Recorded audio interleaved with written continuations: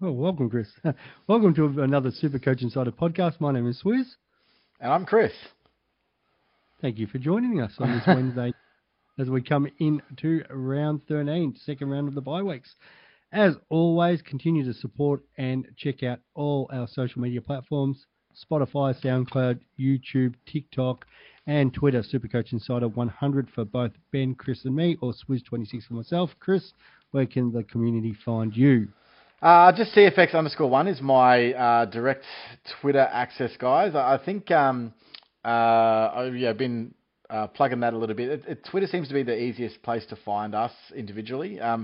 Facebook's kind of died, or Boomer Book. I'm not sure if you really want to go there, but seems to be definitely dead. Twitter's probably the easiest place to get us. Also, I want a big shout out to Binger. He contacted me yesterday through the Dr. Supercoach Slack and asked for a shout out on the pod. So thank you very much to Binger. But this week, mate, how did you go on the weekend? Because I think our teams are pretty similar. I might be a slightly better rank than you, but who knows? I know I beat you this week, so that's it. And that's only because of a couple of little minor mistakes on my end of that. Like I've absolutely got you covered this year, and that is don't do shit. Well, you take Wits and I, buddy, risk it with Laird, and there was like that Marshall for like the captains. Like there's about 150 points just for captains, and my rookie roulette the other week that cost me 120 points. Like, I should be top 100.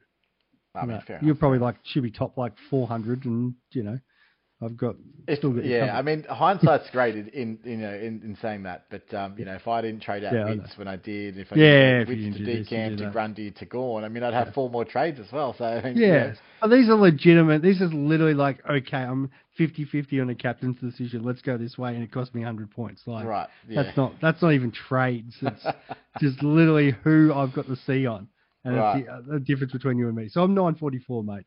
Nice. So I think what I score on the weekend, race to the top 100 then, mate. What did I actually? What the hell did I score on the weekend? I went with 1920. I think you got 9. Yeah, 1940. Something like that. Yeah, 1940. It's a little bit more. Yeah. Look, the way the format's going to work, this guys, and do apologise for those playing at home. Ben unfortunately can't make it tonight.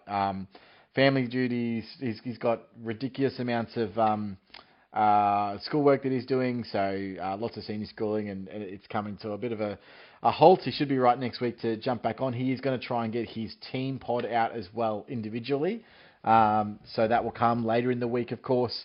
But yeah, he does apologise that he can't be here and he wishes he could. In the meantime, so what we're going to be doing today is go through basically trade out targets, trade in targets. We won't really touch too much on rookies because, quite frankly, there are none. But there are some ways that you can generate cash, and we will sort of highlight that as we go through. The big talking points, though, for this week, though, Swiz, is we're at the point in the buys where everyone can field 18. It's a bit of a safe week. But now people are preparing for next week and the week after, which is, generally speaking, the harder weeks. The good news is we've got back Sicily. We should also... hopefully Clary comes back this week. There's now... I'm surprised that the club, so Melbourne Football Club, put out a tweet about Clary's injury, which is a infected blister, as the reason why he didn't rock up to training. Dude, I don't think I've ever known someone for an infected blister to be such big news that it warranted a club tweet. So maybe they were getting ahead of it in terms of, okay, well, people are going to think that it's because of the hamstring or whatever it might be. But, dude, a club tweet for an infected blister? Really? That's strange. So do you think that actually impacts him coming back and playing this week? I think that possibly. I said all along that he's not coming back until after the bye. I still stand by that. Until I see otherwise. But because of his hamstring or because of... No. Well, I'm not going to get into any rumours and stuff like that. But I said from the start, I did not expect to see him until after the bye, and until he runs through that banner on Monday, I'm not going to be. I haven't been proven otherwise yet. So fair enough. We will see. Now, for those that are in the chat, thank you very much for jumping in. We will actually have a Q&A later in the pod. So if you do want to drop any questions you want answered, we'll enter that at the end. Where it's a little bit less invasive. So the rest of the guys that are just purely looking to this can do that. Swiz, you've completely gone. He's disconnected somehow. What's going on there? Oh, and he's back. There we go. What happened to you there? Well, I thought it was actually you that disappeared. Nah, it's definitely you. Could be these Wi-Fi issues I've had. My Wi-Fi went down. I got home today, and my Wi-Fi was down again. I'm like, what is this? I'm in the worst zone. This is a... Don't you live like Ringwood or something? I'd like to know from the Supercoach community, does anybody, because obviously got hands-free and that, I'll drive along and then just completely go out of connection. I'm like, hang on, I am 20 k's out of Melbourne. How can somebody in this day and age not hear me on my phone? Yeah. How do you just drop out Wi-Fi and mobile reception? Yeah, fair enough. It's unreal. Julie just made a good point on the chat there that last year he played with a broken thumb. I think Clary can play through an infected blister. I know. That's right. Exactly. Yeah. So we'll have to see how that comes through. But in terms of trade out targets, there's quite a few of them. So if we're looking at preparing for round 14 and round 15, and you can't bring people in to cover those buys, well, then the next scenario is, can you trade guys out of those buys into guys that have already played to be able to help you manage the oncoming traffic? And I think that a lot of us, I know we have particularly been pretty vocal about this in our own teams, in that, we've been planning to flip guys during the buys because they were either underperforming or just not coming through, or we'll just carry them until then, and then we can move them on to someone else. The problem's also arisen that, of course, we don't really have the trades to be able to do that now. So I love the start of the season where we're like, we've got 36 trades, who cares? Yeah, go through all your boosts in 5 weeks. Yeah, sure, let's do it. Like, that was a great idea at the time, and now we're all regretting, what we've done. So, having said that, I think there are ways you can do both. You can sort of, trade guys out and maximize your team value and get the right guys in. It just depends on which direction you want to go. For those guys that, went with guys like Humphrey and Atkins, etc., and, that are really going to help them through the buys, they've really come good. Even Weddle's just absolutely killed it. Like, we had some really good rookies of late that have just absolutely crushed it. So if you've got all of those guys, you should be sitting pretty, but a lot of people don't. Even a guy like Briggs, important to come on through last week. Yes, Briggs owners, he'll cover us for majority of buys, but some people have English and Marshall, therefore you can only really get him for the 1 week anyway. It doesn't really help you. So there's a variety of things to consider. It was bit of a cash cow for me. 1 week of points and bit of a cash cow situation, which is going to be awesome. Yeah. I said it the other day. He in 3 weeks, he's got the potential of making sort of 160, 170k. So fine, no problems. So if you were to develop a list of guys that you think that are fairly highly owned or at least important picks that you would say they're on the chopping block either this week or next, do you have guys in mind? I have 5 in my own team. So do you have anyone specifically in mind that you would say are all essentially sideways trades or flip players at the moment that are not rookies? Let's not talk about rookies in this. That's the funny, because it's like the rookies are the ones I don't want to trade. It's outside maybe Chincotta next week, but all my rookies are performing great, as you said. So it's not even, I don't want to move Weddle yet. I don't want to move, Eddie Fords and your Humphreys and stuff like that. It's okay. So who are the kind of semi-premium guys that I'm looking at? Well, I've got Will Day, Sheasel, and Zeeble. All frauds. And yeah. So, and they've all got. Is that what you've got? So they're all in your team? Yeah. Okay, so those are the only 3. So I got plenty more where that came from, mate. Yeah. And they've all got reasons why you could potentially keep them, but more likely move them. And naturally, the 2 North boys with the round 15 buy, which seems to be the worst buy for everybody, are the 2 that are most talked about on the chopping block this week. Yeah, I'm going to add 3 more to that list. Now, I know that... so I'm going to say this guy is probably not very highly owned, but he's been a little bit frustrating, but he does have upside. There was a time 2 weeks ago where I thought I was better than Supercoach, and I've been doing this with my trades for a little bit now, and that I've been trying to get options that I think have upside that I can see. So when Clary went down, I went to Wines, who I thought, and at the time I had two options. I could have brought in either Bailey Dale or Wines. Bailey Dale seems to now be the absolute pick that would won that trade. And if I had my time back again, that's where I'd go. He'd gone, I think, 113, 116, and now Richards is out. So my worry at the time was that Treloar coming back, I thought him coming back would impact, Caleb Daniel, and go back there into the back line, and then, I'm stuck with Bailey Dale averaging shit again. That hasn't happened, and Richards has gone down with another injury. So there's even more reason for the ball to go through Bailey Dale now than there was before. And I think he's already gained another 60 or 70,000 in the last 2 weeks. So I got that wrong, is probably the first thing. But the last 2 weeks I've had 95 from Ollie Wines. Now that's not, it's not terrible from a premium. It's, it's enough where I'm like, okay, I'm happy to have him at M8, but other people's M8's going to be probably Sam Walsh or Callum Mills, who have a lot higher ceiling than what Wines does. So those spike scores, it doesn't seem that I'm getting.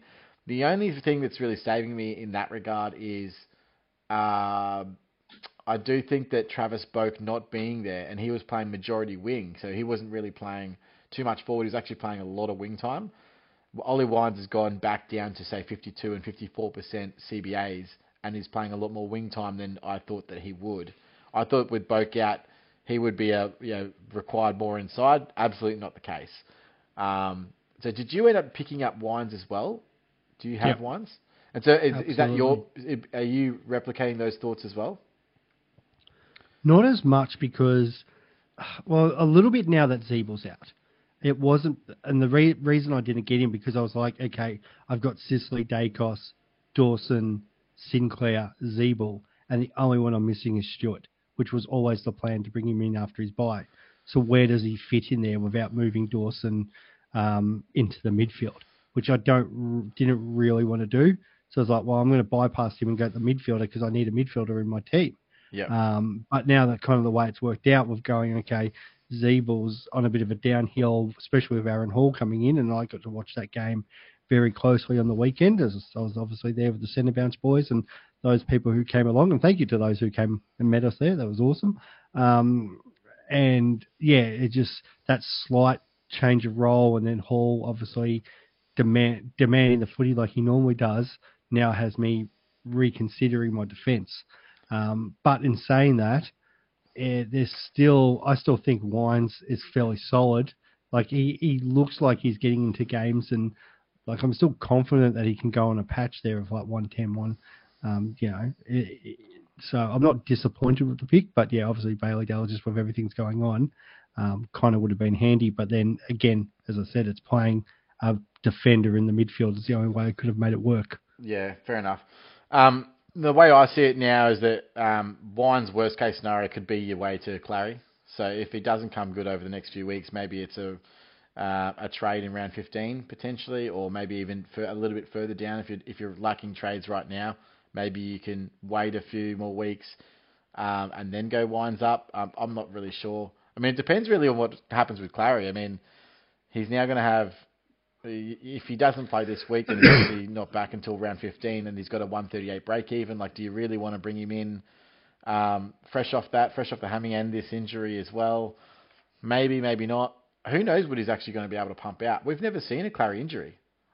So this is new ground. Like, this is completely... Yeah, exactly. We don't know how well he's going to respond to this. So it will be interesting. I'm better... I actually like the fact that I don't have him, because at least I can monitor and react, as opposed to having him and then be stuck with him. But, I mean, worst case, he's still worth 660k, right? If he starts to spud up, you can pretty much go to anyone.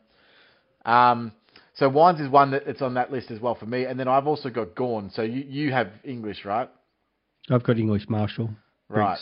So, yeah, English Marshall Brits. So, I mean, for me, right, Gawn, I'm considering, and if anyone watched my my pod that came out last night, I'm actually considering completely trading out of Gawn and just keeping Briggs at R2, because if Gawn's only going to pump me out 100 average, then there's a potential that Briggs could do the same for a lot less, and I could just use that Gawn money to be able to facilitate changes in my team. So Gawn's also one that I think, if he's only going to average 100, you can trade him out. The problem is who to. So if you already have Marshall, Witts is probably the next available option if you've got money. Then you've got Darcy if you want to wait till he drops, or pay up to get English. Really, those are the only sort of trades there outside of going down to Briggs if you didn't already have him. So yeah, I'm not really entirely sure, but I do see Gawn as someone that you could trade out if you had him. I'm considering it this week. It's probably actually highly likely that I do. So yeah, there's quite a few. So what's that? So Wines, Gawn, Sheasel, Zeeble, Day, and then of course Cornelio. So I think there's probably 6, right? Do you have Cornelio as well? Yeah, I've got Cornelio. So you have 5 frauds. What are you talking about? You have as many frauds as I do. Yeah, I was actually counting Cornelio a fraud, but yeah, that's an interesting take. Have you? I just looked at the fact that he's got North Melbourne this week and he's going to pump out 170 and be back to what he's doing. Dude, every what he does, mate.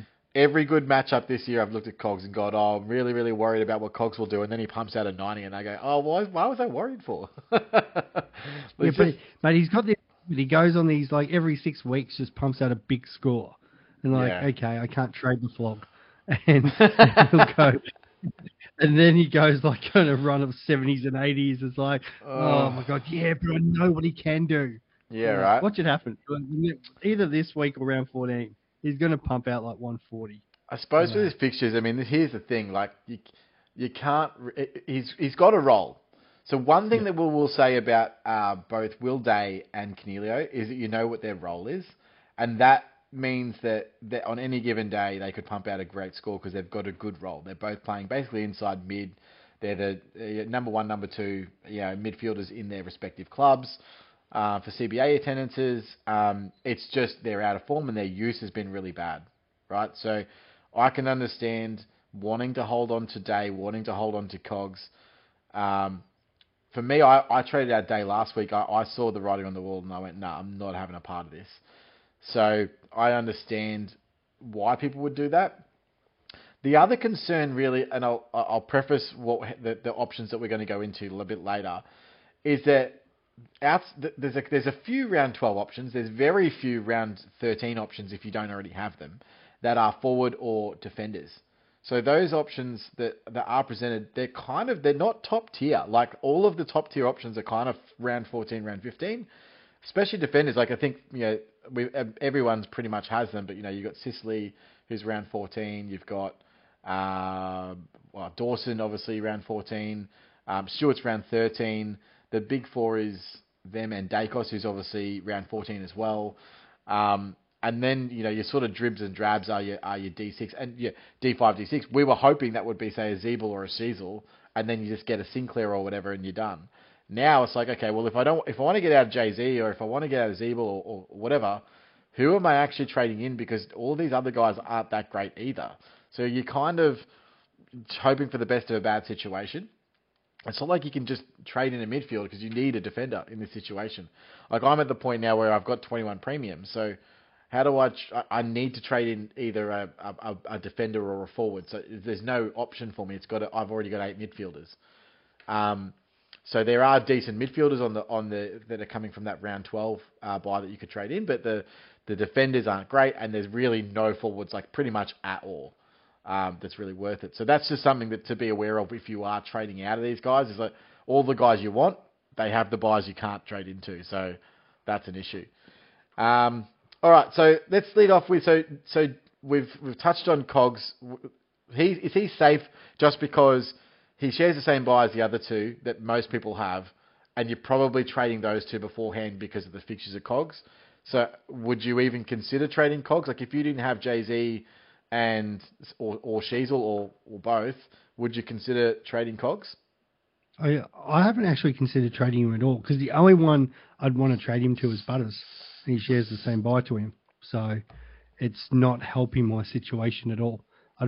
I've heard a couple of people talk about maybe Jeremy Cameron, thinking he could get on a run. They've got a few Geelong games coming down and that. But, there's not really any forwards that appeal to me outside of that round 15 buy. So potentially maybe, say, Darcy Cameron, but that's what I'm using to do Briggs. Yep. If he continues to perform. And this week doesn't seem to be the week that you really need Darcy Cameron. I no, mean, he's coming up against Gawn and Grundy. Yeah, I don't bring in guys before their bye. Yeah. Well, sometimes. It's like, I can understand if you're bringing in a guy before his bye because you don't want, like, you might be priced out or you don't want to be on the losing end of or something like that with a super low break even. But generally speaking, I mean, Darcy Cameron's break even's 81. Even if he goes 110, 120, he's only going to go up. That's probably 15, 20k max. His price at what, 454 at the moment, or that I think that puts him at about 470, which is what I expected to pay for him because it was what he was priced at last week. So yeah, I anticipated him, being able to be basically available at the same price as what he was last week, and that's why I didn't pick him up. So if that's not the situation, then I can understand that. So we've written off Cogs. Day, we've touched a little bit on Day. Would you say that Day is one that you would hold, or you are looking at getting rid of him? Because I've already done the trade. What's your thoughts? Day was gone out of my side all last week. It was only because Mitchell ended up getting ill that I kept Day. Yeah. Just so I was the extra player that was playing. But Day, what is Supercoach open this week? Like 9 p.m. I think he was traded out at 9:02. Nice. Yeah. He's something would have to matter. Again, it would have to be something has changed with another player going down injured or something that would keep Day in. And that's all the only reason I kept him last week. Yeah, he's got a great role, and for AFL Fantasy, as we've both spoken about, he's fantastic because he's getting a lot of the pill. It's just what he does with the pill's the problem. Yeah. So unfortunately, he is no longer a keeper in my side, and especially that I can swap him to some round 12 midfielders. It just makes sense to move him on. Yeah, I mean, JB from Dr. Supercoach, I was chatting to him in Slack, I think it was last week sometime, and he made a very important, I thought this pretty much sums up Day in a nutshell. I think we're just 1 year early on him. I think next year could be the year. I think he's great. He bursts from stoppage, he gets a lot of appeal, he looks up, he's one of those guys that's an inside-outside midfielder. And I think eventually he will be an absolute A-grade Supercoach player as well.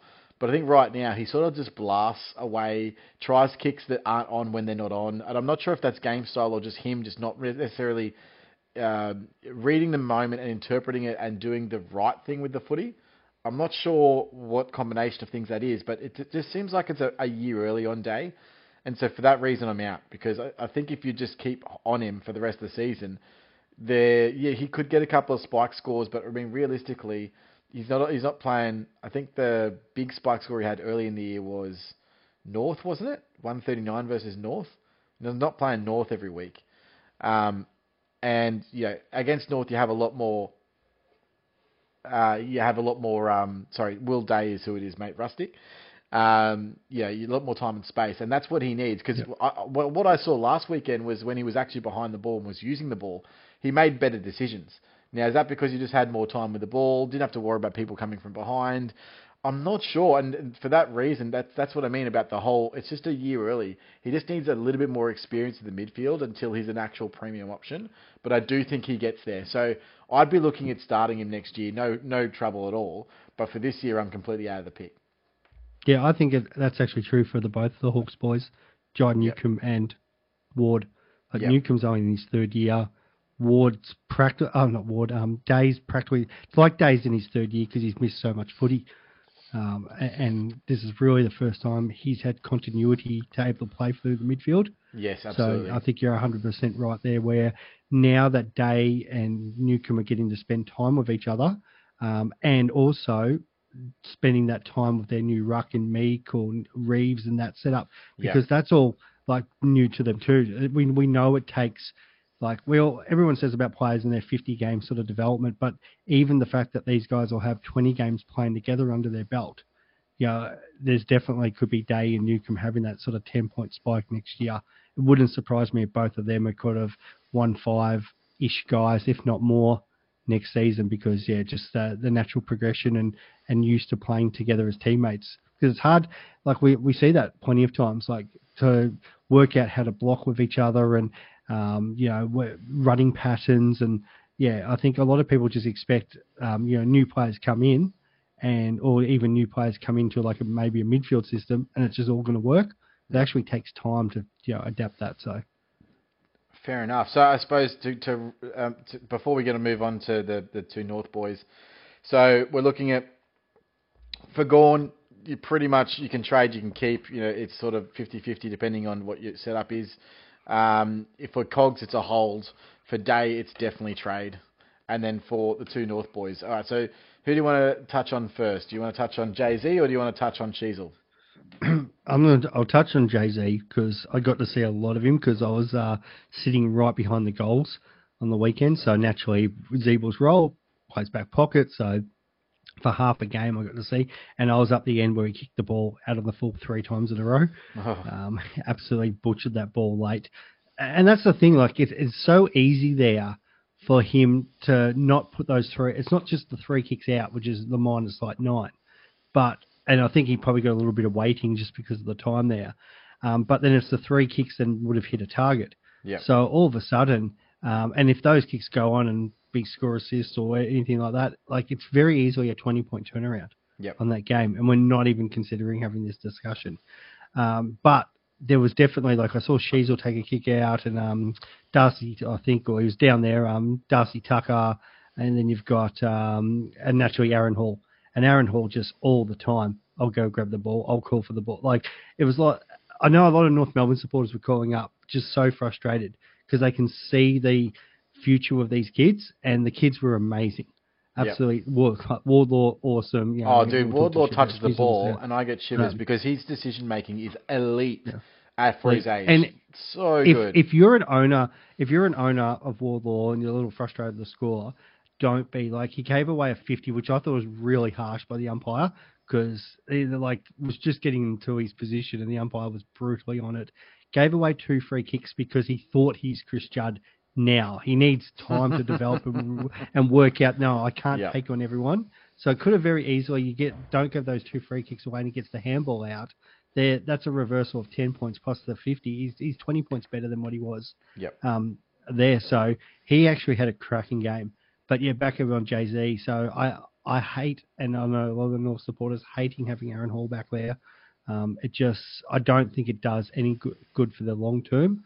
I think obviously they've gone, let's get that little bit more experience in that back line, but just the way he calls for the ball, as we've always known, in bad positions, turns it over, and it just doesn't help. Like, Zeeble kind of nearly looks lost now with Hall back in that lineup, because before, when they played it, they didn't have Darcy Tucker and Logue. Now, Logue's more of a key position, but Darcy Tucker has changed that setup. He kind of... there was a few times I was watching, just the positioning when you say have a ball in from 50 or a ball up and stuff like that. And Zeeble a couple of times was like sort of turning around, trying to say, where's my opponent? Or should I guard here? And, because already Hall's kind of already doing that. And I think... unless Hall got injured or Tucker got injured in the next, pretty well this week, if you wanted to hold one more week, then, I think coming into his round 15 bye, he needs to go. Yeah, and look, there's a couple of things to be said about that. So you could hold and you go, okay, well, what's the chances that Aaron Hall plays out the season? Probably not much. I didn't love that. I mean, this was the week he had his season low in kickouts. Previous to this, even with Aaron Hall, he was having 60-70% kickouts every single week. He was having majority kickouts. So that wasn't a thing.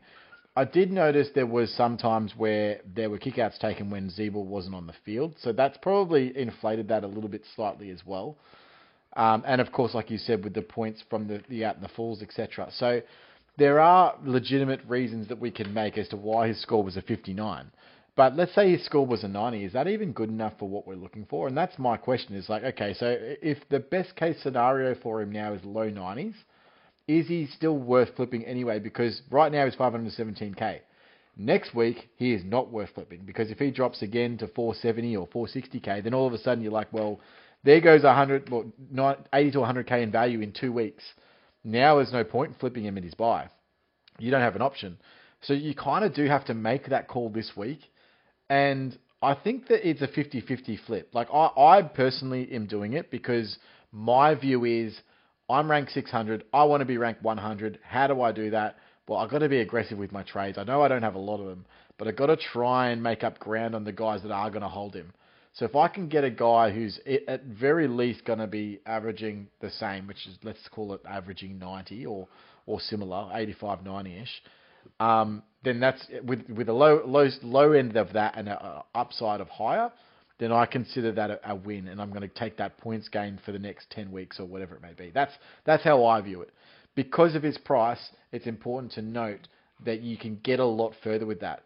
I mean, as simple as going down to Sheasel, who's only, I think, 464k or something similar like that. That 50k is huge. That means, getting Jack Steele instead of getting Neil. That is a massive difference in upgrade in terms of what you can achieve in your team. So for me, it's like, okay, well, Jay-Z, he could be flipped, he might not be, but for my team, it works better. So I think he could be a hold based on the other things. I do also want to say, I don't know how he looked live, but on the TV, he looked slower than I've seen him before. He looked like he couldn't turn. There were guys running away from him with such ease. They just took him on. And you know why I think it is? Clarkson's come in and got them trying to play this defensive setup that he's looking long-term for them to play. So it was a slower ball movement with your leaders like Zeeble, Tucker Load coming in and moving the play for that. Ratton's also come in, and their whole game style has changed over the last 2 or 3 weeks. It's a lot more freedom, a lot more, and their attacking play looked good. That's why both teams scored over 100 points, or whatever it ended up being, 105.99 or something like that. Yep. Because North actually looked like they could score very freely against Essendon. So all of a sudden, Zeeble, where he had this, I've got time and space, and Clarko saying, don't rush and just pick out your targets and we'll move the ball up there slowly. Now he's not even getting into position because it's just rapid fire outside of that defence, because Ratton's pretty well gone, hey boys, go out and just show me what you can do. So I think why Ratton's in charge, Zeeble's not a good option as well because of that. Yeah. I agree with that, and what's worse is that, do you see Clarko coming back anytime soon? I've been asked this a few times. Even a couple other podcasts have asked me on about it and asked this question. All reports I think he returns at some point. They're paying him too much money, unless there was some big negotiation with that. But I don't think North are going to do that, and it may not even come back as head coach. What do they call Malthouse's role under Buckley? Head of football, whatever it was. But that didn't work because obviously Malthouse didn't want to move aside. But potentially could Clarkson not coach, but be like the director of football, be some other role. So I think he still comes back to North Melbourne in a role. It's just, I've got the question about, is it coaching? But then it depends on who would the coach be. And do they stick with Brett Ratton in this situation? Because obviously he's a very good development coach. And always seems to get teams like this, develops them, and then they go, we need a coach to take them forward. It probably depends on how much time Clarko needs out of the game as well, just for his own mental health and whatever is going on with the obviously racial allegations and that, and how that, it continues to, that story is going to continue to new things and are going to be reported on each and every week. So, yeah, this might not go away for another 6-12 months. And I've heard a couple of interviews on SEN where people involved in this whole process are saying, well, because they've got part-time staff and not access to everyone and they're doing it thoroughly, this is not going to be an overnight thing. This could drag out for another 6 to 12 months. So, it'll be interesting come next season. I think we'll be having the same discussion. Who's coaching North Melbourne? Well, I personally think that Clarko will be the coach next year. I'm just not sure he comes back this year. So read into that. That's my personal opinion. Whether or not, it might be the case of, let's say the last 4 weeks of the season or whatever, that he wants to get some continuity into the off-season program and get back into the flow of things. But I don't think it's this week. I don't think it's in 2 weeks. I don't think it's in 4 weeks. It's not anytime soon. So I don't think it's something that you can say, Clarko's coming back, therefore I'm going to hold Zeeble for that reason. So that is a complete no for me. I could be wrong. I don't know, but that's what my feeling is. And people sit there and say, oh, sometimes the new coaches don't come in and change a lot. Like McQualter, hasn't changed a lot taking over from Dimmer and that. But Ratton's such an experienced coach that, he was obviously not there full time. So he actually probably wasn't seeing the structures that Clarko was putting in as much. So Ratton goes back to the experience of him as a, three club coach now. And has obviously gone, okay, this is how we're going to play, boys. Well, let's try this and keep the game plan simple.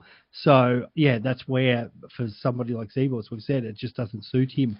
You got to remember, Ratton's auditioning right now for his future head coaching job. So 100%. Don't take that that's not lightly. Like Ratton doesn't want to be a assistant coach for the rest of his career. No, he wants to be back into head coaching. So, and I think he probably deserves to be. I think he's a good coach. He's a good coach. I think he's unfairly treated, I think, because even like his time, especially at the Blues, like he's by far been their best coach in this. Whatever they had, like 8 or 7 sackings I think somebody said in the same period of sort of like Hawthorn and Richmond and Geelong in this sort of run of theirs, and obviously, their solution's always to move on the coach. And Ratton, I thought, he got moved on way quicker than what he needed to be at the time. Yeah. So I'm sure, and he's a great development coach. So for the young players that they have there, I think he's the perfect person to be in charge. Yeah, I mean, we probably shouldn't get too sidetracked, but I mean, I personally don't think Voss is a good coach. I never thought he was at Brisbane. I'm not sure what he added to Port Adelaide when he was over there as an assistant, and he hasn't proven to be any good at Carlton. So, people are saying, oh, he can coach. Okay. Show me where, show me how. I don't know. From a viewer outside looking in, doesn't look like he can coach at all because he can't coach for W's. I don't know really what that looks like if you say he's a good coach, but he hasn't had any success. Doesn't make any sense to me at all, but I don't mind getting sidetracked. I'm sure people don't mind footy insider here. Right. It's better than FC because you're not going to have Sam McClure come on and say, let's trade Dusty and let's, some of the stupidest things that comes out of that guy's mouth. So with Jay-Z, you can flip him, you can hold him. There's reasons for both. I would go sort of 75-80%. I know you're more 50-50. I think it's unless you're really starting to get short of trades, I think he's a sell. All right. Well, what I want to do at the end of our chats here of trade outs, let's rank them in order of who's the most important to trade to least important. How does that sound? Yeah. So the next one is obviously the young North Melbourne player in Sheasel, which is a completely different. Now, we've seen his role alter a bit where, he was playing half back. Obviously, Hall comes in, but Rashford with this more attacking game plan. We've seen him start forward. We've seen him playing the guts. The thing I really liked, that game on the line, and they go Phillips, Wardlaw, Sheasel, get in that midfield, and then they win the clearance. Yep. And I thought that was brilliant for the future. If you're a North Melbourne supporter, you're like, here's my membership next year and the year after. Great. That's what I want to see. Yep. So they've got the confidence to put him in there. That's the only issue with him is that he had a really good role, which is the best role you can possibly have in Supercoach. But now they're like, okay, part of your development, we're going to give you time in the guts. We're going to get you forward of that ball. And North Melbourne are going to have games where, as much as they're very competitive at the moment, there's going to be a down game that's going to come up soon. It's just natural of young players. My view is that it's absolutely amazing for Sheasel to be playing these different roles, but it's 100%. Terrible for our Supercoach teams. 100%. And he's an absolute jet. So let's not pussy around it. He's an absolute jet. He will be in our teams in the future. But I think in this current role, it's absolutely huge red flags every single week.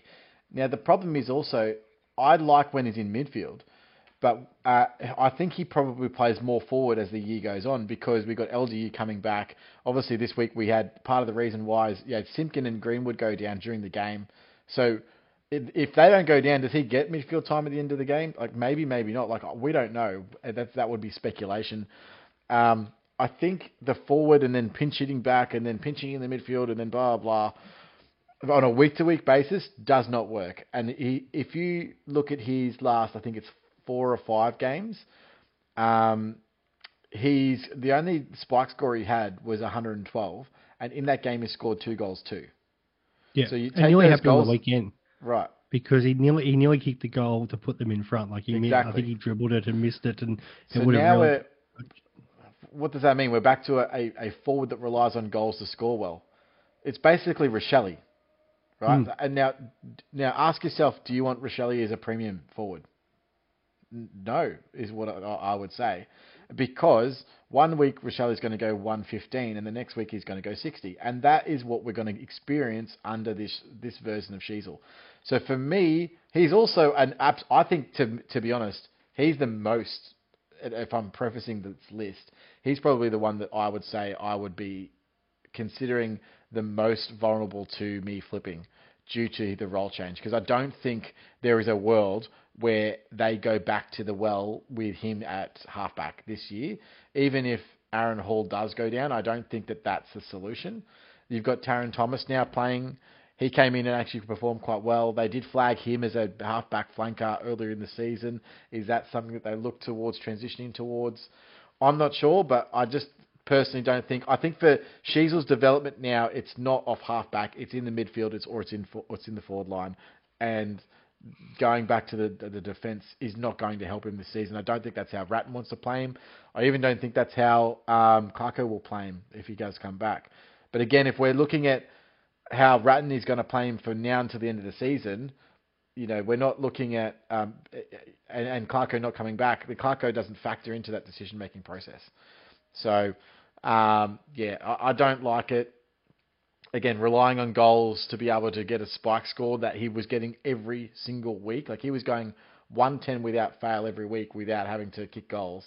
And now he has to kick goals to do that. And in a North Melbourne team that's, second or third bottom of the ladder. Yeah, none of that screams pick me as far as I'm concerned. And I also like to ask yourself this question. If you had 450k a year, would you be trading him in? No chance, right? Simple as that. Absolutely not. I wouldn't be doing that. I don't want that roller coaster in my team. So, yeah. So, I don't know. What are your thoughts? Any final thoughts on Sheasel? And again, it's the round 15 bye coming up as well. I've got Zeeble more out than him only because Zeebel's going to drop a lot more cash over this week and next week. And that was Zeebel's Sheasel, it's going to be a slow drain now, unless he has a real shocker. So that's why I'd have Zeeble ahead, because you're going to lose a lot of cash this week with Zeebs, unless Zeeble, has the Giants just sit there and bomb it to him all game. But I don't think that's going to happen because, again, the Giants, as great as the Richmond Giants game was, and I was lucky, I was sitting at the pub at the King Hotel watching that game on to Essendon North. Both games were brilliant games of footy. And then we find out everyone's talking about, Melbourne Carlton because, the two, team on the verge of top 8 versus top 8 and stuff like that. One of the worst games of footy you'll ever see. Yep. Where the two Sunday games was up there with two of the best games we've seen for the season. Yeah, it was good. It was actually, which is not usually the case for Sunday games. Okay. But in the end of the day, it's still a Giants team who's 14th. And North Melbourne Giants could be a cracking game this week as well. Yeah. But it is two bottom teams, and they've got a chance of actually trying to beat each other. So it might be they throw the floodgates open again like they did both teams last week. Let's see how much we can kick. And there might not be that much defensive play. So maybe it's a good week for Sheasel again. Maybe he gets on the end of a couple and kicks 2 or 3 that just boost his score. And that's why I'm also worried about Zeeble, because I don't think there's going to be a lot of defensive type play in this match. Well, the other concern is obviously their break-evens. I think Jay-Z's 172, and I think Sheasel's just over 100 as well. So, if they don't ton, they're dropping cash. But at least with Sheasel, if he just gets a soft ton, he's not dropping cash. But I suppose they'll only feel 460k anyway. Whereas even if Zeeble goes 110, 115, he's still dropping 30, 40k, regardless, which is a bit shitty. And then you get if you're trading it to the round 12 player, you get in the points that he's going to miss out on that bye as well. So it's not Zeeble, it's Zeeble. What's the left east at the moment? 11 games. So you got 11 games from him, or 10 games, whatever it is, versus 11 games of a guy that's going to actually out-average him. Yep. So, of course you're going to take the extra 100 points. All right. Now, before we move on to the ranking that I just went through, the only other consideration would be is if you could actually afford to get any of these guys to your bench, that would probably be the preferred method. So even a day, I'm happy if you get him to say, M9, D7 or whatever. That would be ideal where you could loop him. Or either Sheasel, obviously Sheasel has that benefit of forward defend. Actually, both Jay-Z and Sheasel do have that. So if you can have a swing and then be able to loop them with guys on field, then that's also a situation. But I don't think there's many teams out there that are really competitive that have the trades to be able to get there at the moment. But if you can, then that's something that I would consider instead of flipping them out. If, again, it works for your buy structure. So, all right. So go with Swiz. Go on your, so I suppose, we'll add Wines in there, I guess, as well. But, I mean, that's probably just for me and you. So we've got Jay-Z, Sheasel, Day, Cogs, Gorn, Wines, 6 guys. Can you rank them? So Zeeble 1 for me. Okay. No, all the reasons I've said. Sheasel 2. I'm actually going to go Gorn 3, just because a lot of people brought in Briggs last week. Yep. And you could potentially play, easy, because you can use that cash actually on field in another position. 4, Day. 5, Cornelio, 6, Wines. No, actually, the other way around. Go Wines and Cornelio. Okay. So I'm Sheasel 1, Day 2, Jay-Z 3, Gorn 4, Cornelio 5, and Wines last. Yeah, Cornelio Wines pretty well equal there. Yeah, look, I think both of them. I think it's a much of a muchness. I think both of them you just got to hold to around 15 and go, look, let's see what we can do with that. I mean, maybe you go Cornelio to Clary. You know, maybe there's a way that that helps you out down the track. So those two are guys with those fixtures. I think definitely with Cogs fixtures over the next 2 weeks, it's definitely worth it. I'm not sure if Port. Do you know who Port play in the next couple of weeks? They play. They actually have some. They do have some tough games on, but there's a part of me now that thinks that might even suit Wines. Yep. Because they need him as the bigger body inside that midfield. Yeah, bigger body inside. That's where we were probably thinking more, okay, they've got the softer games in Richmond and Hawthorn. But they didn't need him to go out there and do it because they just cruised. The Richmond game was a little bit different. They had that one bad quarter. But they cruised to victory so easily against the Hawks. Like, that could have easily been 150, 160 points.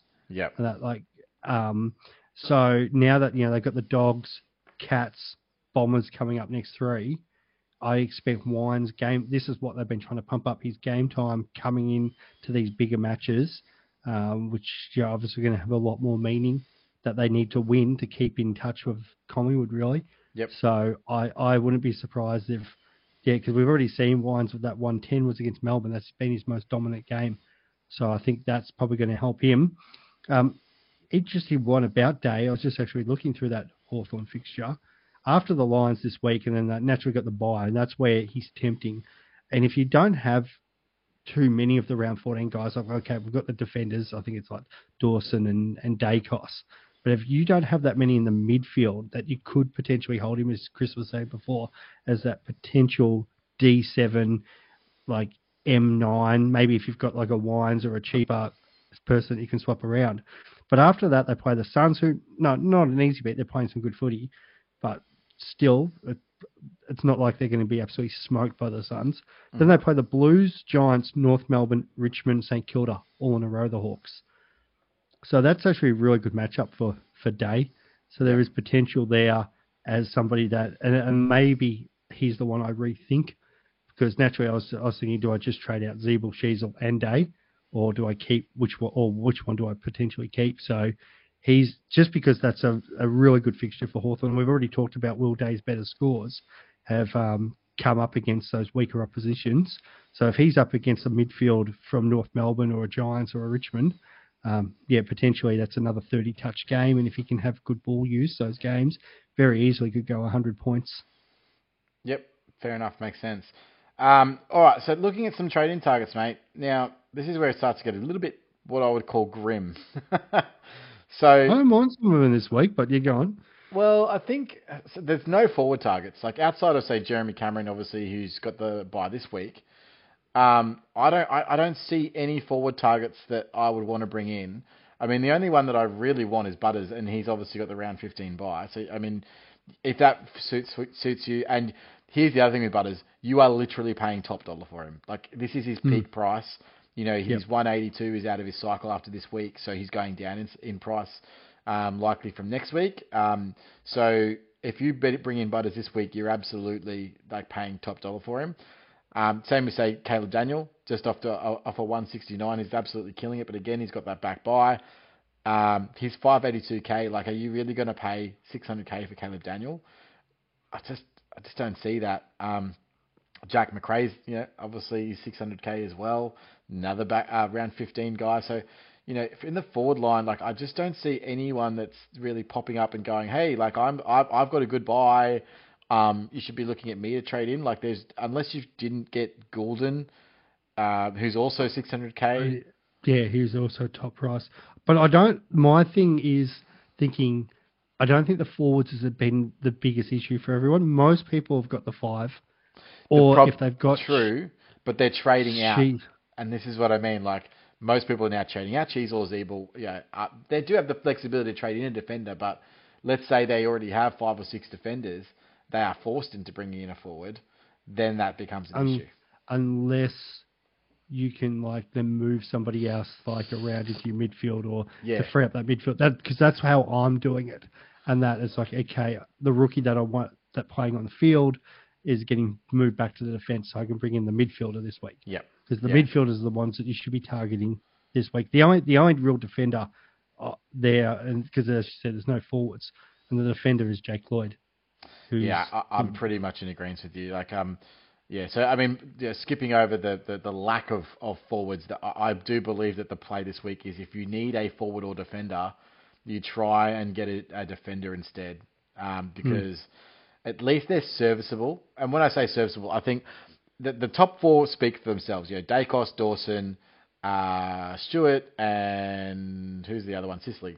If you don't have any of those 4, you have to get them. I think that's a no-brainer.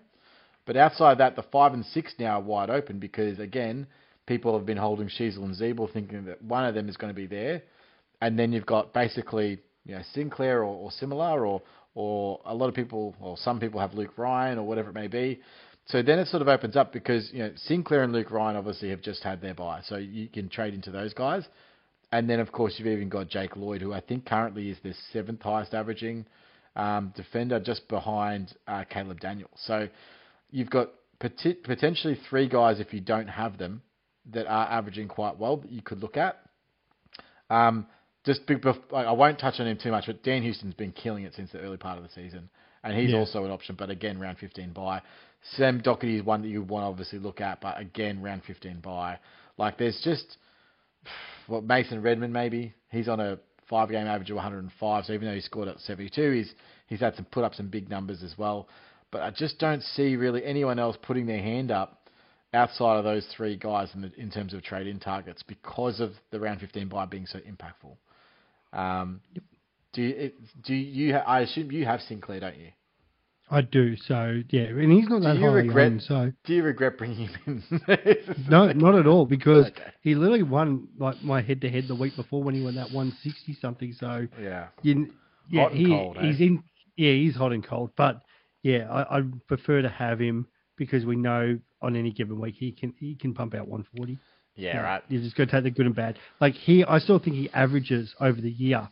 Still that 1.5 and that 110 because he's going to have massive games and then he's going to have average games. Yeah. Just depends on the role and how much of the ball that he can kind of seagull back there. But where Lloyd's actually been really consistent. He's had that one down year and he's just back to his seagulling best. Yeah, I mean, look, I'll be honest. The main reason why I want Lloyd is purely because they're both versing the Saints this week, and he's guaranteed 120. I don't think there's a way that we get off that. Is there? He's going to have a pretty people have had a field day against the Saints defenders. There's been some good scores against the West Coast defenders. That's coming up. Forward line that's coming up soon for him. They've still got Richmond in there. They've got some games where Jake Lloyd can just sit back and do what he pleases. The issue, which is good, but there is a slight issue there, of course, and that is that Dane Rampy's been cleared to play this week. So bringing in Lloyd, and when Rampy comes back, and Rampy doesn't directly impact Lloyd, but what he does do is he could move the magnets around for, say, Nick Blakey, who's basically been playing as a pure centre-half back. He hasn't been playing that sort of loose role. Now, don't get me wrong, I think Nick Blakey has been playing absolutely amazing, but he is not a centre-half back, even regardless of his height. He does not have the frame to be able to, say, wrestle with the really big forwards in the game. So he's just kind of been thrown to the wolves there. Now, Dane Rampy is also not really a true position size, but he's always played undersized in that role. So if that happens and then Lizard goes to a slightly different role and impacts the kick-ins and impacts that ball coming out of defence, because we do know that they do love the ball in his hands, does that have a knock-on effect to Jake Lloyd? We don't really know, I guess, is probably the answer. And so it does come with a little bit of risk, but I look at, say, if I've already got Sinclair for a start, I look at that and then I go, okay, well, the other one's Luke Ryan. He's got a 3-round average of 86. Essentially since Freo started winning, he was playing that chip-to-chip game, with the other defenders earlier in the season. They start winning because they start playing direct football. They start moving the ball quickly. They're not using him like they were using him earlier in the season. I don't like that either. So, okay, if I'm not going to go Luke Ryan, I have to get a D6 somewhere, like somewhere along the line. So it's either A, you grab Jake Lloyd now, or B, you wait till round 16. I don't want to wait till round 16 to pick up a defender. So, yeah. For me, and he's relatively cheaply priced, like $520K. Like, it's not overpriced, but he's not adequately priced. And that's where I said about before, say for Day, for example, especially if he happened to be sitting, say, in your midfielder, you could work that if you have him, where the temptation is maybe he's the one I hold, have him sitting there at D6 and have a look how he goes through this period of easier games and just try to target the midfielders. I know you were saying that about the forward, but now it's a different story because you've traded out Day. But if you still had Day there's potential that you could have just kept him there at that deep 6 position and see what happens and then look at upgrading him after the round 15 bye. Yeah. And that is definitely food for thought. But as we've said before, he will be missing that week. And if you're going to get a bit sketchy with the amount of players you have around 14, you're going to have a guy that's going to naturally score an extra 100 points throughout this period of time. So, yep. Yeah.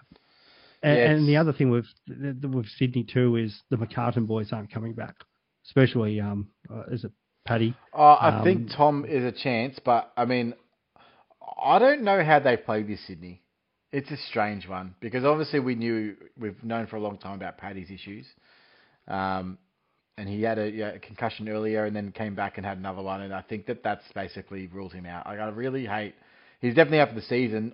I really hope it hasn't ruined his career. But fingers crossed to him. It's just absolutely terrible.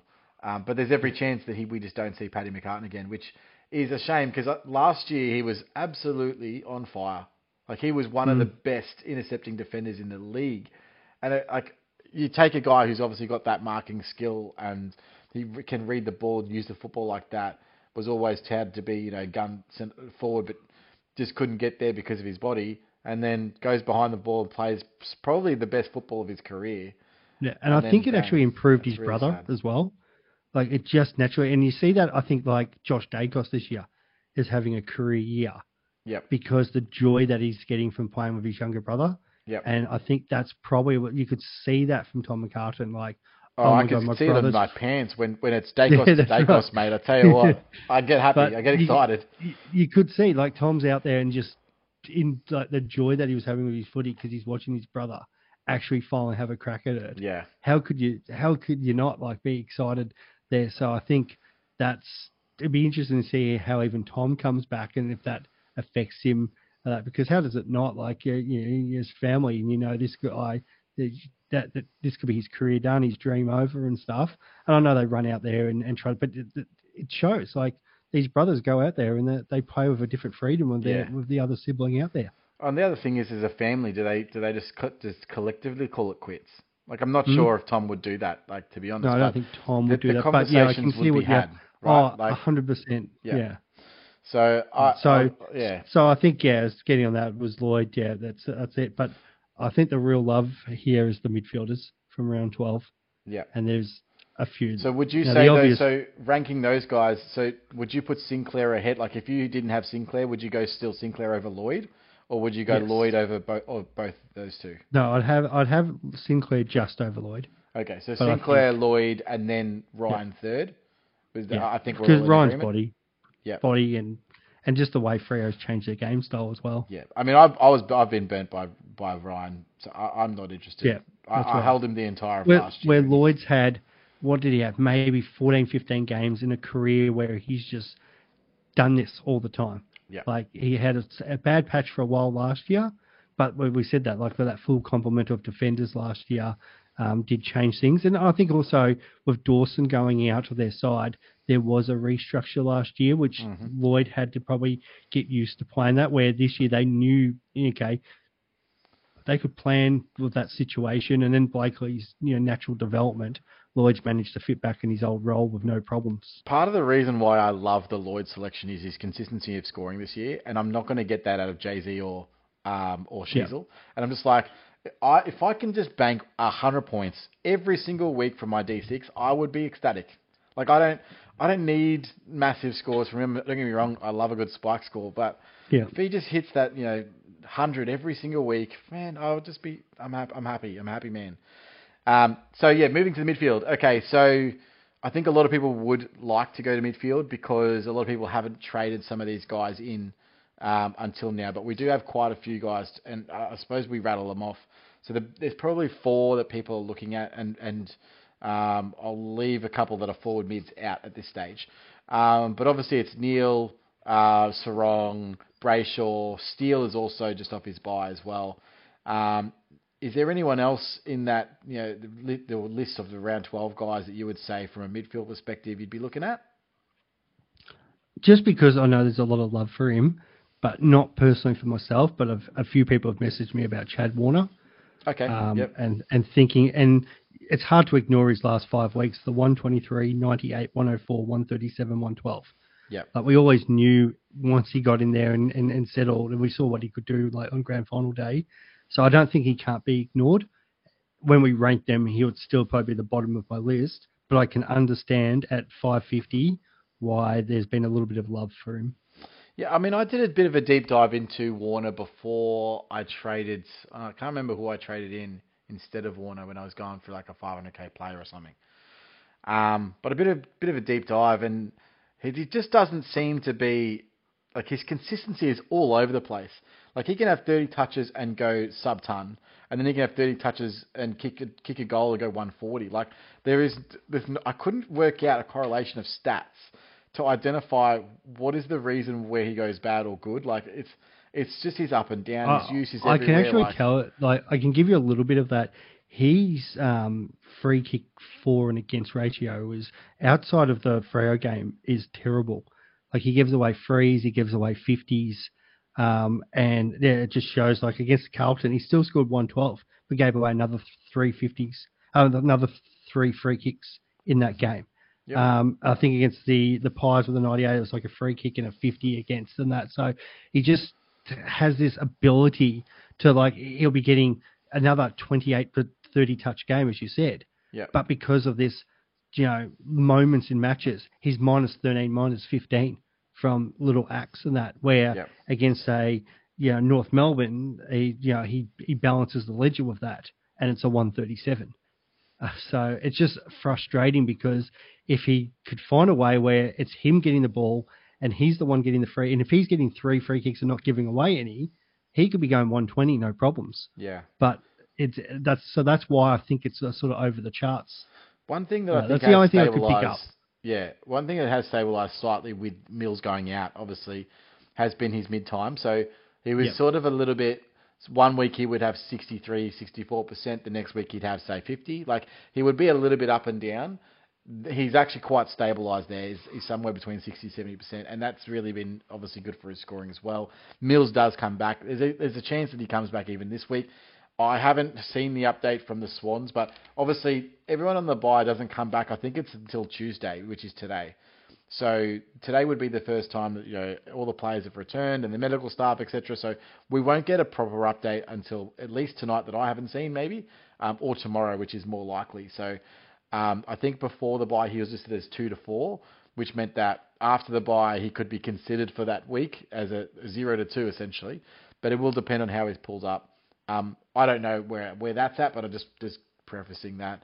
I was always hoping that he would play this week, play 2 weeks, drop down, and be available in that sort of round 15 bye or similar. But we'll see how that goes. Mills would still have to come back with a good role for me to want to consider him, because in the role that he was having previously, it was just a no-go zone. Like, he might average 95, and it's just probably not good enough anyway. I'd still be tempted to pick him up if he gets to 380, 390. Oh, yeah, but do you see that? Like, I don't see that much of a drop. Surely not. Yeah, it definitely. Well, he's 471 with a break even of 171. So 400 could be still in the cards here. Yeah, 400, but I don't think he gets down to high 300s or anything like that. You never knows, because that first game back, who knows? But yeah, he could. But even at 400, I'm still tempted. I think it's too much value for a guy that could potentially be 400k playing West Coast. Yep. And I don't think I'd want to miss Mills at 400k. All right, now I'm going to sort of go to the guy that I'm bringing in, which is Lachie Neale. Now, yep, same here. I think there's a few reasons for this, but the first one that I will say is that he arguably will be the most popular. He seems to have turned a corner with his form. We said on our podcast for Brisbane at the start of the year, and I know, and the midfield podcast as well, that his run from the bye really opens up, and it was actually really opened up a couple of games before, and I was wanting to get him in a couple of weeks before, but I just couldn't afford him at the time. And it just other things happened in my team, and I really should have tried to prioritise getting him in, but I just couldn't. But if you look at his fixture, obviously we know what he's done the last 3 weeks. He now has a break-even of 86, so he's going up if he maintains his score. This week he has Hawthorn. Now, personally, this is going to argue until the first bounce. I think, due to the form of Dunkley, I think he gets tagged. I think Nash goes to Dunkley. That is the most like-for-like matchup. The two big-bodied guys go head-to-head, and that will leave, say, Neale versus Day or potentially Warple or something like that. I don't think that Nash goes to Neale. I don't think that is a matchup that they want. Dunkley will just have free reign over that midfield if that's the case, because they just don't have the size to go with Dunkley outside of that. That's just my personal opinion, but I could be right, could be wrong. I've heard others say that Nash goes to Neale. Look, that might be the case. Either way, was it Brisbane Adelaide? I think they sent. I think it was that game. They sent Keys to Ashcroft. I think that was the one getting tagged. Yep. Keys definitely spent time on Ashcroft in that game. Yep.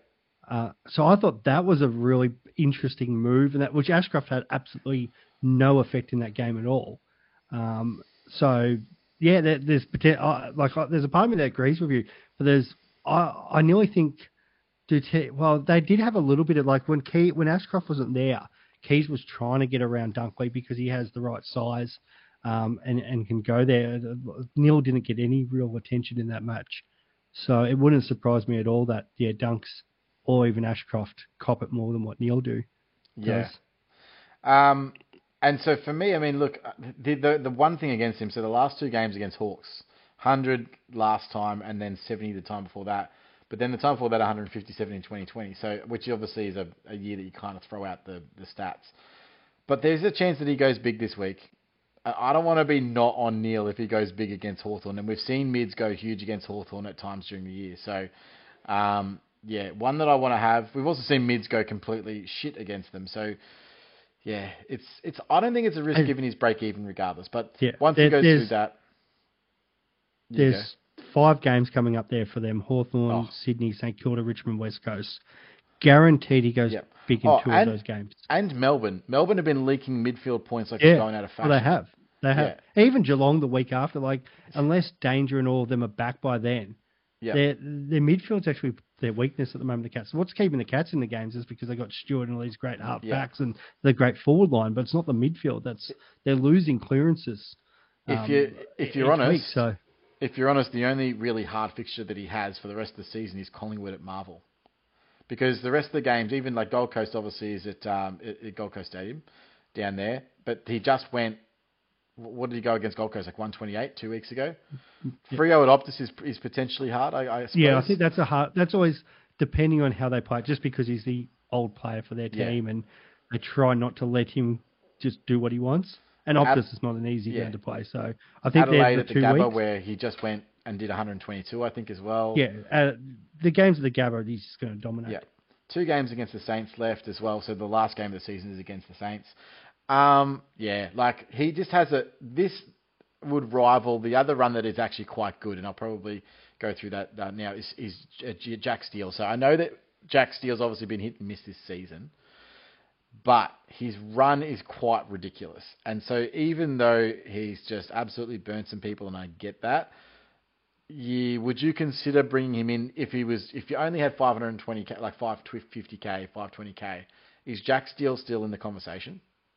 Well, he's got to be just because of the price and that. Like, I know everyone wants to get up to the Freo boys instead, but he can't be ignored. Saints have still got their season on the line, and he runs the show in that midfield. So if the Saints are winning, and they'll be very aware of these second half fade outs, a bit like the Suns. St Kilda have been notorious for it over the last couple of years. Start the season really well, drop off after the buys. Yep. So they would have talked about it, and he's the leader in there. So you would expect Steele to come out and go, no, we're not letting that happen again. And they do have West Coast North and Hawthorn all still. So yep. they got the Tigers both twice, and he always plays really well against us. You could have some confidence that he should go. I don't think it's the old Jack Steele where we're getting 115, 120, but I still think there's potential for that 115, 110, which the way they're going this year shouldn't be too bad. I think his body's the only issue, right? So I think but having said that, his tackling was good. It was now his knee. So I think even the last week where he had 61, he still had 9 tackles, but he only had 14 possessions, which is really un-Steele-like in his role. Only in 8.1% of teams, Jack Steele. And the run is Sydney, Richmond, Brisbane, who he'll probably go head-to-head with Dunkley, so it's a 50-50 matchup. But then West Coast, and then Melbourne, obviously, who are leaking points, as we just mentioned. Gold Coast, North, Hawks, Carlton, Richmond again. And the last 2 are hard, so Geelong, obviously, at Marvel. And then they have to have their season pretty well done by the time they hit the Geelong game. Yeah. They're very winnable games. The problem is if they're not playing finals by, say, what round, if they're out of finals contention by round 23, does he get rested? There's potential. But I feel like it'll be a situation where, no, because they'll still need to win. Like if they'll lose, but I don't think they're losing enough games in that period because they're still in the 8 at the moment. Yeah, that's right. So they're something would have had to go drastic long. I can still see them missing the 8, but I can see them going into those last 2 games where they have to win to make it. So I don't think they're resting because they're still going to try to win those matches. Yeah. Okay. So I think the consensus for us, we're pretty similar in that. If Steele is the only guy that you can get to, then I don't think there's a problem with bringing him in this week. But you ideally want to go up to the next 3 guys if you can, which are going to be so obviously Neil we've already spoken about, and then of course the 2 Freo boys in Sarong and Brayshaw. I would just say off the top that Brayshaw to me is not what I want in a guy. Like what we saw last year, he basically goes big against the easy runs and then doesn't go as big against the harder teams. And the run for the rest of the season is not fantastic for Freo, and that's my issue, is that they already had their bunny run at the start of the season. What do I expect out of Andy Brayshaw? Maybe a, say, 107, 108 average. I'm not expecting something huge over the back end. Could be completely wrong, because he obviously has more development in his game. But I don't think that he's going to be able to be that 110 plus guy this season with the remaining games that he's got. That's just my personal opinion. I personally think Sarong is the better pick from the 2. I was big on Sarong. You know this last year. I almost started him at 450k, but again I was 1 year too early, so I'm lucky that I didn't. I went over to Cripps, and that was a good call. But Sarong's got the game, got the super coach friendly game that can take him to be an uber premium in super coach. So I think he's already averaging 114. Is he better than 114, or is that pretty much what you're expecting out of him I for the think rest of the season? I'm not expecting any more of that from him. No. And that, like, yeah, that's I'd be surprised if he lifted and somewhere went 117, 118 for the season, or on the run home. That would probably surprise me. So I think you're paying for what you're getting, maybe even slightly less. It could be like between that 110 and 114 score, but it's still likely to be 4, 5, 6 points over Brayshaw each week. Yeah, and I agree with that. And so if I was then to say, okay, well, Neil, what's Neil averaging for the rest of the season? Or are we really paying for Neil? Are we getting Neil because the potential to go 120, and we know, and we've seen it before? I think Neil, he's the one that on the run home that I think goes 120. Yeah. And that it's just the only, I think Brisbane know this is their chance. They've done everything. Oh, yeah. Danaher's up and about.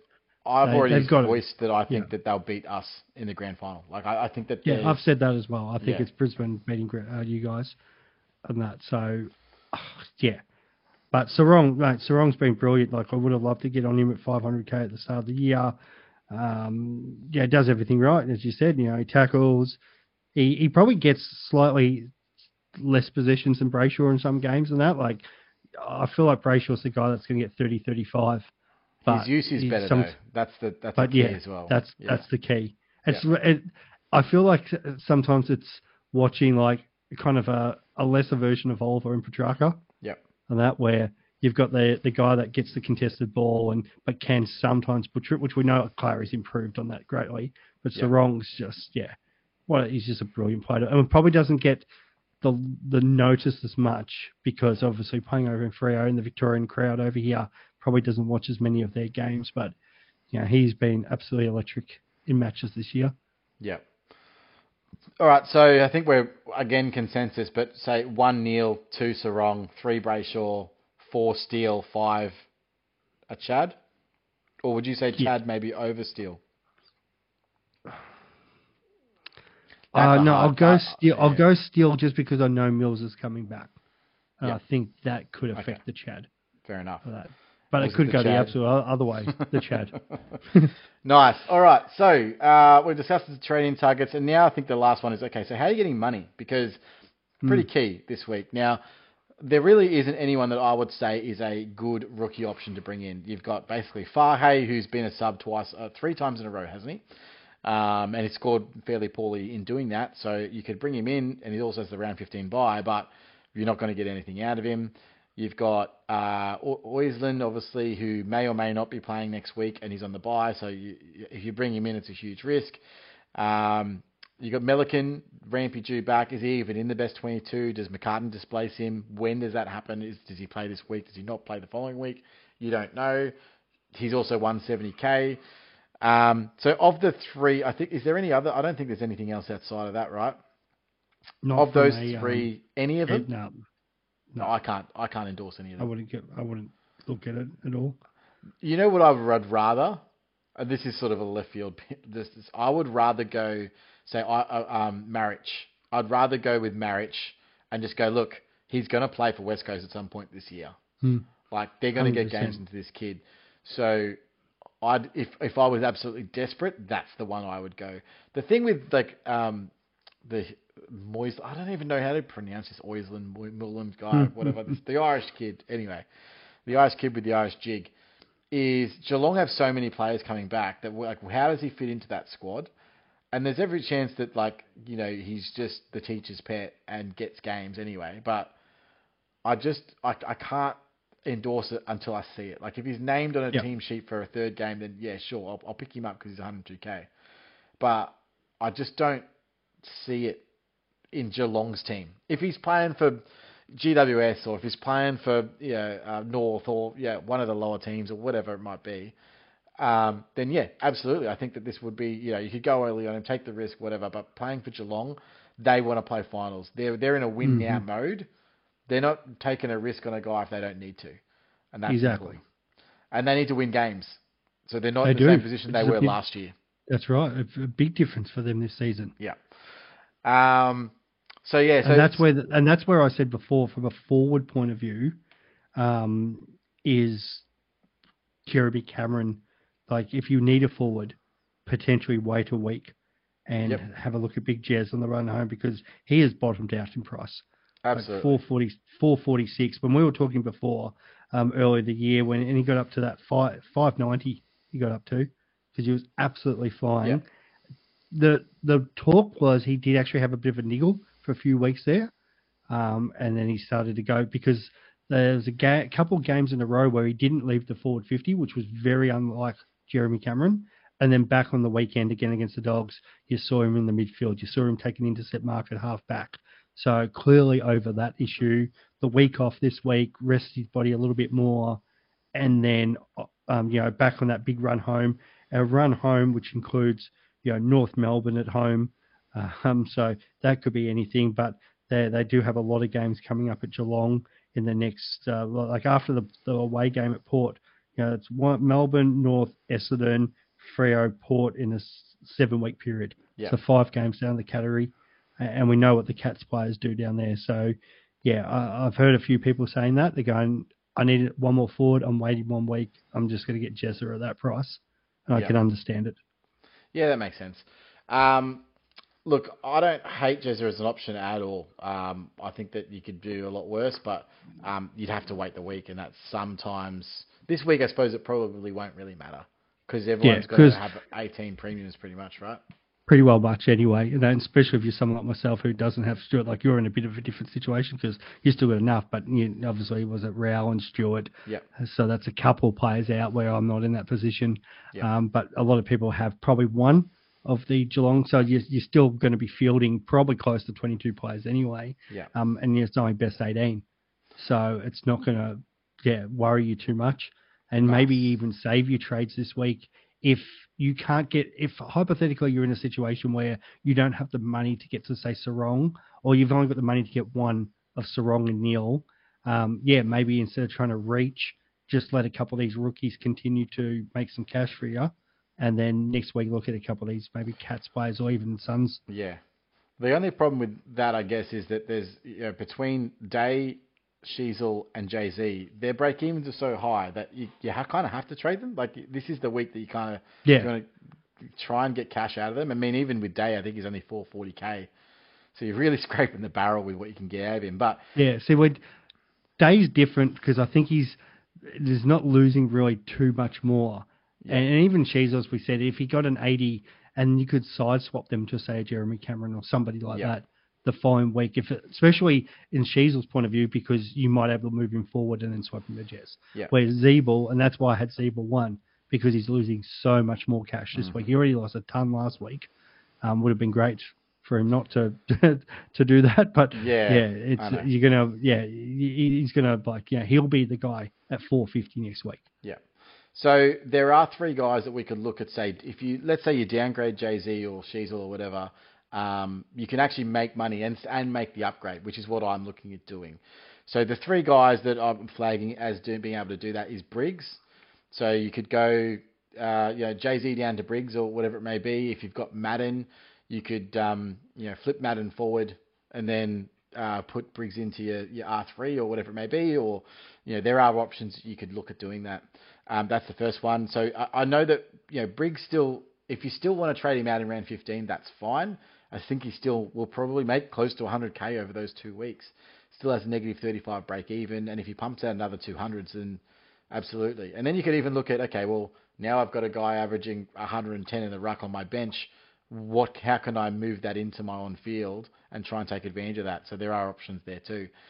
The second one is Ben Keys, and I will go a little bit further into that because I think between him and Fife, there's an argument you could look into those 2 guys. I see Fife, and I don't know about you, I see Fife as a guy that you're not bringing in to trade out. So you're not really bringing him to trade out of your team. You're probably bringing him in as season, I want to say, cover in inverted commas, because he's also prone to injury, as we've seen over his career.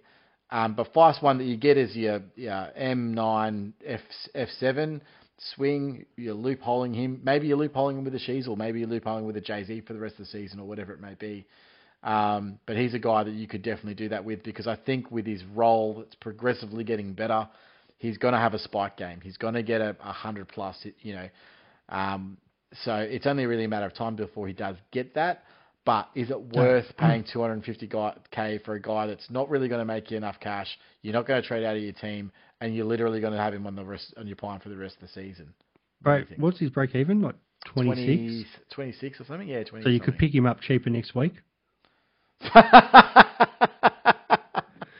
I put that on actually the Supercoach forums, and it was getting quite a few laugh reacts on that. That was a good one. It's like, here's something I prepared earlier. Yes. Works in every situation. Oh, that's great. That was great. That's great. Yeah, Ben Keys is the one you definitely need to talk about here, mate. Do you want me to give me a mic? Oh wait, I've got one. Yeah.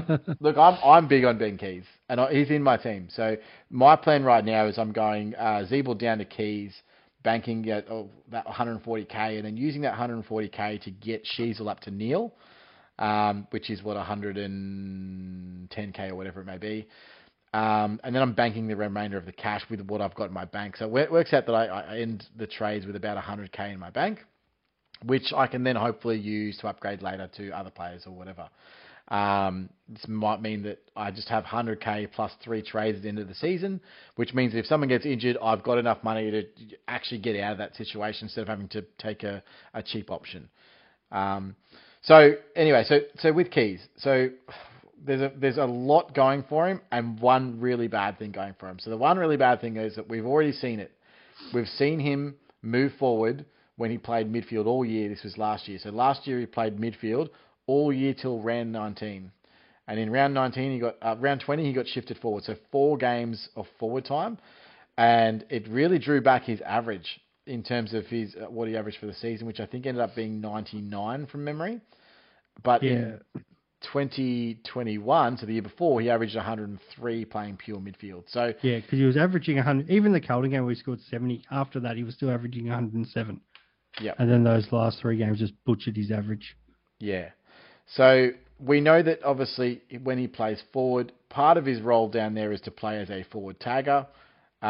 He has played as a forward tagger obviously most of this year. He played on Dacos earlier in the year, so there's a concern that in round 15 when they play again he does that too. And I do think 100% he goes with Dacos. But what I also think is Jordan De Goey is out for 3 weeks, and Dacos probably plays 70%, 80% midfield over those weeks. So if he's doing that, then he's not tagging him from half back. He's tagging him in midfield. So there's a chance that is not even an issue at this stage. I don't think there's anyone that they're going to literally pluck out of our reserves to fill a De Goey size hole. Like, we already have a ready-made attacking midfielder in Dacos. Like, why would we try and get, say, Finn McRae in there or something like that? None of that makes any sense to me. I think you're better off trying to replace the role that Dacos plays rather than try to replace the role that De Goey plays. Does that make sense? Yeah. The big thing with Keys going to midfield, he's a tackling machine. We've lost your audio. Oh no. Can you hear me? Chris, come in. No, you good? Maybe it's just me. Yeah, maybe it is. When he goes into the midfield, he's just a tackling machine. So I think he's had 9 and 10 tackles the last 2 weeks, which, that's already close to 40 points. Chris thinks he's gone. Absolutely gone. You need new headphones. You like to have dual, mate. As Chris has come unplugged. Technical difficulties. Your thoughts, mate? Are you there, buddy? Yeah. Oh, okay. Pointing at you. Yeah, no, it's all good. You go. I can hear you now. My headset seemed to have just disconnected. Oh, well, the fans have heard me. They've heard what I'm about to That's say it. about Keys' tackling the last 2 weeks. Yeah. So, obviously the last 2 weeks, 70% and 75% CBAs. I think in week 1 he played 94% midfield time, which is an insane amount. And the coach came out after the game and said, yeah, we wanted to get him more in midfield, and obviously he's been tagging in that midfield role. We've been wanting to look to get him more midfield time. 94% is probably too much, but we do want him in there more. And then he backs that up with another 4 week in midfield. And so it just goes, to me, the flags that they're wanting to using him in midfield. I'm not sure if that's the full-time plan for the rest of the season. Obviously, that's the red flag. So I get that. But it is a make or break move because his break even is 7. So he's also a cash cow. So regardless, he probably is the same price as Sheasel in 2 weeks. regardless of what happens. And if you've got the trades to trade out of it, that's also an important consideration. But I think that it's a move that you can generate cash from. He's got a high ceiling in terms of a forward role. Like if he averages 103 for the season, that puts him as a top 6 to 8 forward. So you're not going to get that on anyone else with these buys. The only other consideration is if you're wanting to wait till round 16 to get a Butters, or you're wanting to wait till round 16 to get a Cogs or something like that. Like, who's really doing that? I'm not sure that there's enough really good forward options that you would just throw away a 100 averaging guy at that has a round 14 buy. Now, sometimes for some people, obviously, that's not going to suit their buy situation. So that it would just be a complete, you've got to cancel it out because you can't run him. But for those who can run him, then I think that it's definitely worth consideration, and it does allow your team to do other moves this week whilst potentially getting an upgrade in that position. And if I look at it also and say, well, now I'm running Keys versus Jay-Z against other people, or I'm running Keys versus Sheasel, I feel that's a win. Like I'm going into that matchup going, fuck, dude, like Keys should get these guys by 20 points a game. Like, dude, he's had 150s, 170s in the last 2 years, lots of 120s in his scoring. Like, yeah, he's not just like a just creep over the line 100 guy. Like he's a guy that can really, really score. So, yeah. Yeah, and that's where I had. That's why I flagged Jeremy Cameron as the option, because the 80k more to him, but he's already going to have his bye where Keys is going to miss next week. Yeah, the overall points is going to be more in Jez's favour. And as I was saying, if you're thinking Jay-Z versus Keys, yeah, I think Keys definitely can win that matchup. Where Jezza versus Keys, it's just because of those games down at Geelong. I think Jezza I'd have slightly ahead, but you are paying the extra 80k for him. Keys does have in his favour that he does play West Coast twice, and you don't think you'll be tagging in those matches. Yes. Well, I mean, maybe Yo, because to be honest, how good's Yo been? Because Yo's a pressure guy. You're not tagging a tagger pretty well much. Sounds good. All right, question time, guys. So we're going to go through some questions. I know that there has been like 50 questions in here already. If you're still with us, start throwing those questions in there for us, because we're not going to go back through everything. So if you are online right now, you can throw us a question and then we'll answer it as we go through. Does that make sense? Yep. Cool. Awesome. Wow. I feel like such an idiot. Before we do, I suppose we should go through VC and C options, mate. Have you got any idea of what you're looking at for your VC and C? Well, I'm glad you asked. It's actually a good question. Well, the obvious one is a Brisbane player against the Hawks. I just don't know if I want Dunkley or Neil.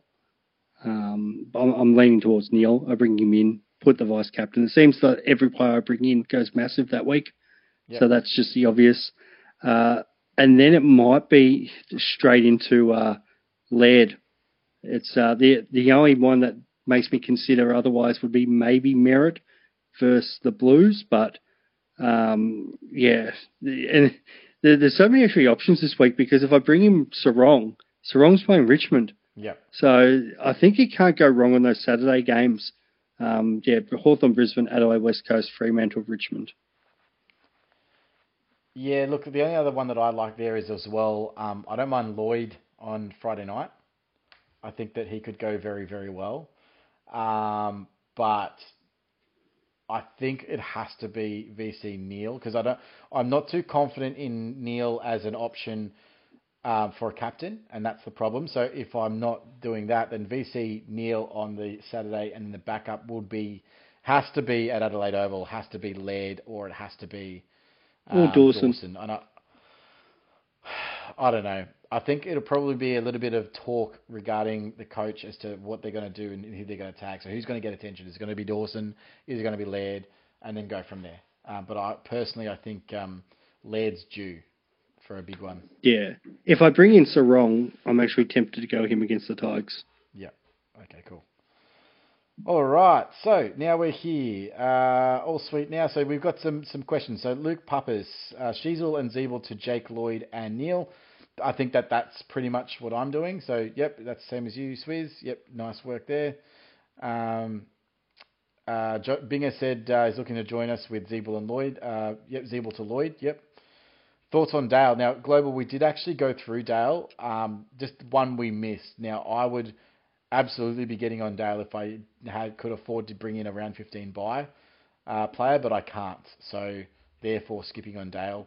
If I could, I would, but yeah, just can't. I assume that. Would you put Dale ahead of the other options? Yeah, I'm not disappointed I missed him because at the time I didn't need the defender. So it just didn't work out. It's the way it's worked out. It's unfortunate. Yeah.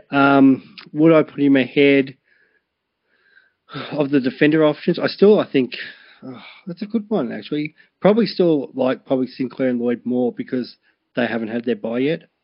So unless you're just if you're paying for head to head, it's a different story. But if you're paying for overall, is Bailey they'll really outscoring Lloyd and Steele enough to take in a fact that he's going to still have a bye. Yeah. Yeah. Fair enough. Look, I pretty much agree with you there. Mikhail Koch says, worth going Seamus Mitchell up to Neil or Zeeble to Neil and get cash. I would... Or Zeeble. I'd probably go Zeeble to Neil if I'm going to get rid of Jay-Z anyway to avoid the cash drop. And obviously Mitchell still has a little bit of cash to make, so you can probably play him this week, or even if he's not named, you can even hold him. He'll be named. It was just he missed because of flu. It wasn't because of an injury. He'll be straight back in. Chase says Neil or Steele. We did answer that in the pod earlier, but definitely Neil by a long way. Thoughts on these trades? Zeeble, Sheasel, Mitchell out for Neil, Sarong, and Keys. Oh, yeah. Sarong and Keys. We're loving life. Who was that? So you are a fan of Keys, or is that someone you're looking to bring in? Not really, only because I don't feel like I need the forward. I don't want to bring in people that haven't had their bye, so I'm avoiding players like that. That's how I usually play the bye rounds. Corey Blackledge says, is it worth me holding as I have Briggs, Chincotta, MJ, Humphrey, Weddle, Mitchell, Wardlaw, and Ford have 12 trades and 4 upgrades, have 80k in the bank. This week is a week that you definitely don't need to trade if you don't have to, I guess. But you do have 4 upgrades to do, which means it's at least 8 trades, and you'd like to be ideally fully premium by the end of the buy. So you're going to want to try and make a move on someone. All these guys, though, obviously have money to make, so there's that consideration. But you could definitely trade out, say, a Mitchell early if you really wanted to. I don't know if you really upgrade from the guys that you have because they're all... you could go Humphrey if you really wanted to, but of course he's going to make more money and play the next 2. So definitely can hold. I'll give Corey a shout out too. He was sitting next to him for the North Melbourne Essendon game, came along with us. So nice. Awesome to meet your cause. So appreciate you. It's good hanging out with especially somebody who's a very passionate North Melbourne fan at the footy. So anytime, mate. Nice. But you don't have to trade this week, but you could trade, I suppose is the answer there. Baz, I have Cogs in my midfield and bringing in Keys. Should I buy flip Cogs to a better mid such as Neil? Yeah. Yep.